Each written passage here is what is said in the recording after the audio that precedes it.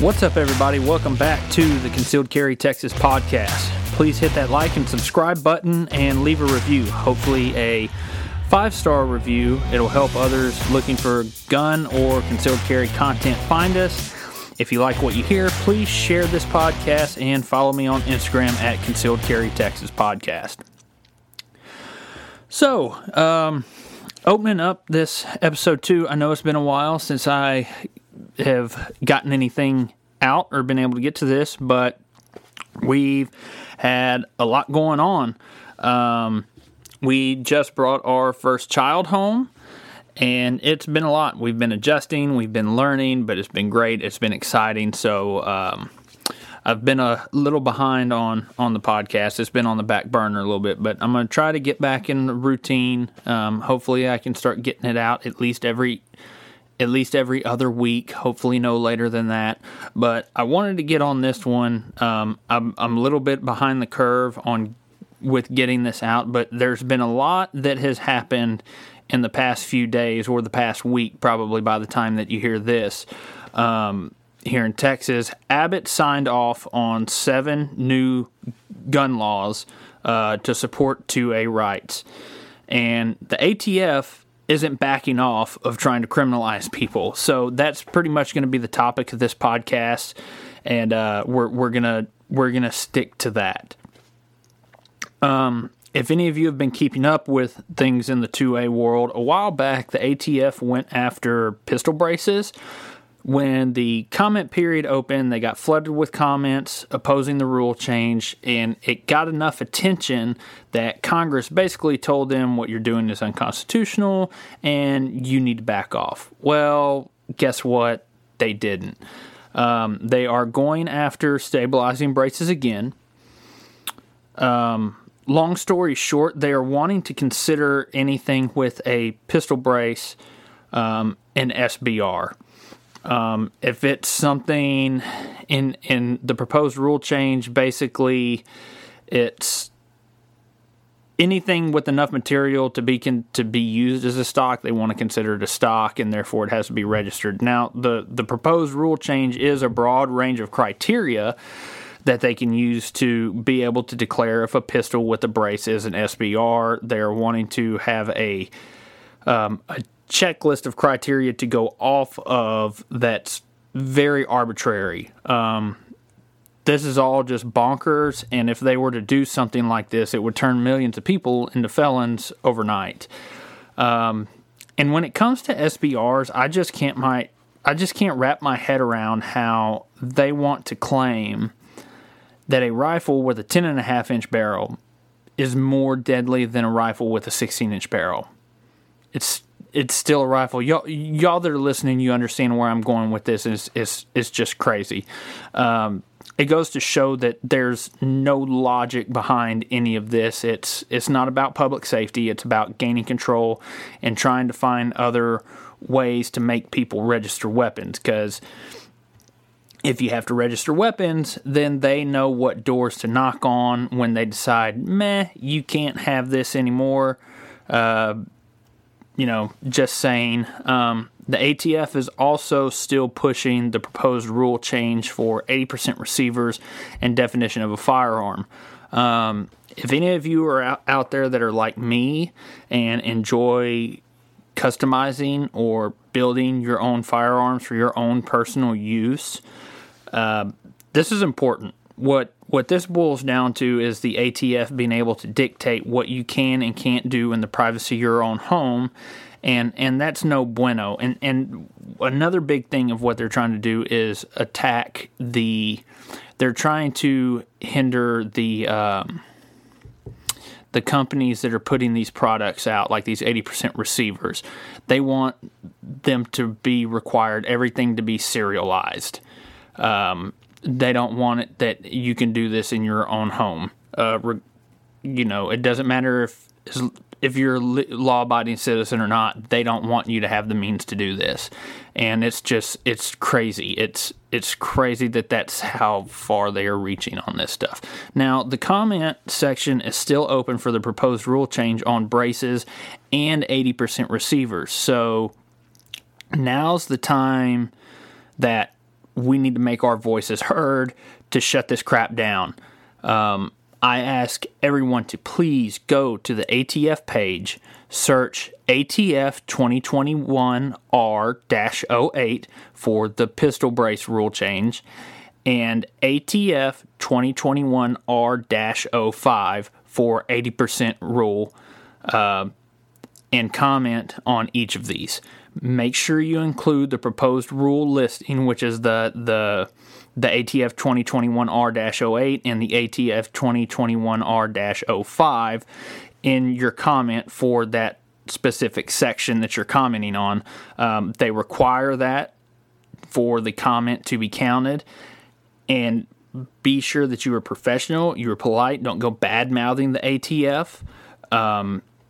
Otherwise, they will throw out the comment, and we need every footing that we can get on this. So be sure to do your part, make your voices heard. We can complain all day, but at the end of it, if we don't make an effort to do anything, then we can't complain. So let's get out there and do that. But moving on from the ATF,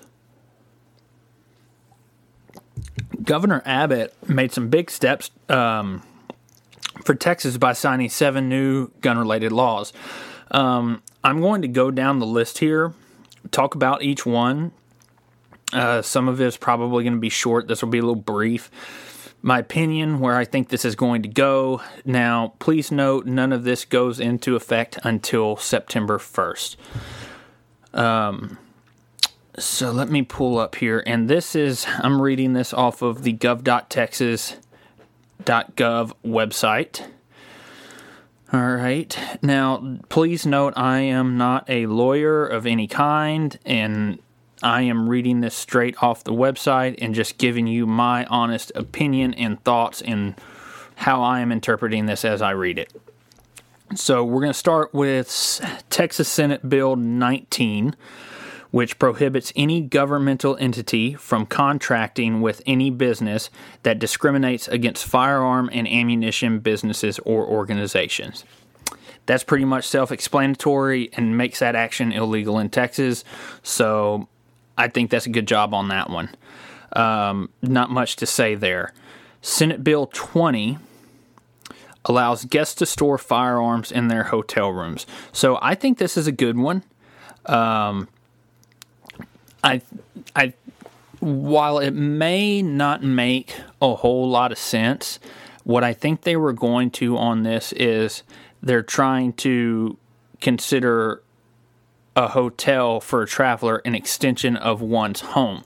So like they did before, used to, we couldn't carry in your vehicle unless if you didn't have an LTC. If you didn't have an LTC, the only way you could carry in your vehicle was if you were traveling or road tripping or going to the gun range. They were very specific about that. Well, then they changed it over to where you can carry a firearm in your vehicle because they consider your vehicle an extension of your home. And I really think that's where they're going with this one. If somebody's traveling, a lot of places can dictate whether they allow firearms or carry on their premises. This will kind of nip that in the bud when you're traveling. And I don't think that somebody, when they're traveling, should be restricted to being able to leave their firearm into their vehicle, because I think that opens up to a whole nother world of problems, such as possible theft, and then firearms getting into the, your firearms being stolen, getting into hands of illegal criminals, and then, they get used in a terrible manner, and then here we are on the news for criminals doing criminal stuff. But I think that's a good one. I think that's where they were going for that, and I think that they did a good job. Now, the next one, Texas Senate Bill 550, removes the shoulder or belt holster requirements, allowing Texans to carry firearms in whatever kind of holster they choose. This one I'm not... So, I really wasn't aware of any specific holster requirements by law for carry. So this one's kind of, I don't know, it's kind of out there for me. I feel like it's kind of just a filler, but I could be wrong. If I am wrong on this, that there wasn't a Texas law, being specific to what holster requirements they are, you can go and, send me a message on my Instagram page and, help enlighten me a little bit, and maybe I can help enlighten some others that weren't aware of this either. But either way it goes, it's supposed to free up, in a holster of any of your choice. Most people I know that carry a quality holster. I highly recommend everybody carrying a quality holster because your daily carry is only as good as often as you use it, and you want something that's reliable, it's going to be safe, and it's going to be comfortable, and we don't want to have any negligent discharges because you didn't want to fork out a little bit more on a good, safe holster. So, it's just one more thing adding to it. It frees people up. That was 550. Let's go. Texas House Bill 957 repeals the criminal offense of possessing, manufacturing, transporting, or repairing a firearm silencer. It also ensures that any firearm suppressor manufactured in Texas and that remains in Texas will not be subject to federal law or federal regulation. Okay, this one I feel is kind of tricky. I'm going to kind of try to break this down here a little bit more. I've been doing some research on this. Of course, you can't find an absolute answer. It's just been several articles. I've been piecing stuff together. But here's my take on this. So, while the state of Texas says they will not enforce federal regulation on suppressors, it does not, suppressors manufactured in the state of Texas, it doesn't specifically mean that the ATF isn't going to enforce it in the state. From the research I've been doing on this new Texas law still has to be presented to a federal judge. So while this one sounds good, in reality, it's not going to be the law of the land. Suppressors are still going to be federally regulated. While Texas may support you owning an unregistered suppressor, it doesn't mean that the federal government won't come in and prosecute you for that. So while this law sounds good, I wouldn't get my hopes up just yet. Now, let's say the federal government signs off on this. I still think it will be difficult to get a Texas-made suppressor. Now, the reason for that, and a couple other research that I was doing, they specified that for the suppressor to be made in Texas, it has to be made by Texas-manufactured parts. The Texas manufactured suppressor has to be manufactured from Texas-made parts, materials. So, what I take from that is the materials from that have to be sourced all from Texas. It cannot be sourced from out of state. Now, that's going to make things more difficult, and I also think that's really going to drive up the price. You're probably going to get some, if this goes through, you're probably going to get some small businesses that are going to try to do this, and I don't doubt that somebody probably will be able to do it, but if they do it, the demand for them is going to be high, and I think it's going to be very hard to be able to get your hands on one, and then I also think they're going to be asking a premium price for this. So, that's my opinion on that. From the research that I've been doing, this is what I understand of this, how this is going to possibly work, what it has to go through there to even be considered into effect. So, like I said, take what I'm saying with a grain of salt. I could be wrong, but this is what I'm seeing from this. What's the next? That was 957. House Bill 1500 prevents any government entity from prohibiting the sale or transportation of firearms or ammunition during a declared disaster or emergency. So I think this is good. Long story short, it pretty much makes, like, say, for the pandemic or anything like that, it makes firearms manufacturers, firearm stores, an essential business. They won't be able to shut them down. So I think that's good. Everybody needs ammo during a disaster, and they need to be essential. So I think they did a good one with that. Now, the next one is House Bill 1927, and this is the one that we've all been talking about. This is what's been in the news. This is that's been making the buzz, and that's constitutional carry. House Bill 1927 authorized constitutional carry in Texas, meaning law-abiding Texans can legally carry a handgun without a license to carry. So, while I think this is great, I've expressed this, I don't think the government should have the right to give you the right to carry. It is a right granted to us.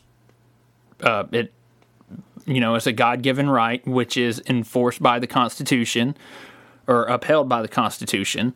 And it shouldn't be dictated what, the requirements to do this. Now, sorry, I got on a loop with that. But the big thing with this is with the license to carry. Even though with constitutional carry is great for people like, I'll give an example, my wife. She's not too adamant about going to take the LTC course, but I would like for her, whenever she travels, to have the means to carry with her. Now, while she could have carried before, with the vehicle being an extension of the home, now she can actually carry on in her purse, she can carry on her person, but I can go through laws with her. I can go through training with her. We can train here at home, and prep her up that way. And if she gets to the point to where she wants to take a class, she's serious about this, I will support doing that, because at the end of the day, we're still responsible for knowing the laws. We're responsible for what happens. And we need to know when and where we cannot carry. LTC courses are nowhere near a safety class like people think they are. What the news media tries to make them out to be. The proficiency shooting portion of it is a joke, in my opinion. They just basically to make sure you just don't shoot yourself is what it boils down to. All it is a rundown of the laws, basically. It's very brief. Like now it's 4 hours long. Now the other thing I recommend for people to still get their LTC is if you travel out of state. Just because we have constitutional carry does not mean that other states are going to honor that. You're still going to need a license to carry for other states to recognize your concealed carry. So that's one thing to consider if you travel a lot. So I still think there are good benefits to going and getting your LTC and just being done with it. Like I said, it's like now I think it's like $50. It's a 4-hour class. You do it in half a day, you're done. Nothing to it. But I still do think this is awesome. I think it's a good step forward for Texas not backing down and stepping in and supporting the 2A. Last one here is House Bill 2622. So this makes Texas a Second Amendment sanctuary state by protecting Texans from new federal gun control regulations. So this has been a hot topic in the past. You always hear about people saying, this state's a sanctuary state. This is now going to be good. They can't touch anything.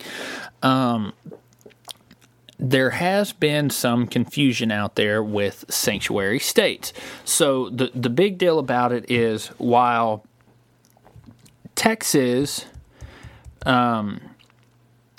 while they may protect you from, they say they're protecting you from new federal gun control regulations. So what that comes down to is, let's say they ban pistol braces, or say pistol braces have to be considered an SBR and be registered. So what that means is if the ATF comes into town looking for people that are violating these federal regulations, Texas law enforcement are not going to offer the federal government the means to help them carry this out. So it's not that you can't be federally prosecuted for anything to this level where it's, if they ban something or suppressors or anything like that. It's just that the state of Texas isn't going to help them do it. They want to come down here and do it themselves, that's fine, but the state of Texas is going to tell them that you're not using any of our law enforcement and you're not using any of our manpower. We're not going to help you do this. If you want to do it, you're going to do it on your own. And I think that's good. I think it puts it kind of ties the hands a little bit of the ATF and the federal government, and just it's not just going to make it easy for them. So I think Texas did a good job overall. Some of this, like I said, I'm not sure of. Some of it, I said, take it with a grain of salt on my opinion. But in the end, I think they did a good job trying to get the ball rolling and do some stuff. It's in anything Pro 2A. I mean, I'll take it, even if it's minimal. I'll take it. They're making the effort to protect the right of their citizens, and that's the way it should be. This podcast is going to be this episode is going to be a little short, guys. I don't have much else going on from here. I am going to work on in the future getting some more interviews on, talk to some more people, cover some more topics, and hopefully support some local Texans on here. So until then, if you haven't yet, please like, subscribe, go follow me on Instagram at Concealed Carry Texas Podcast, and please leave a review and let me know what you think. Until next time, guys, stay strapped and stay safe. Later.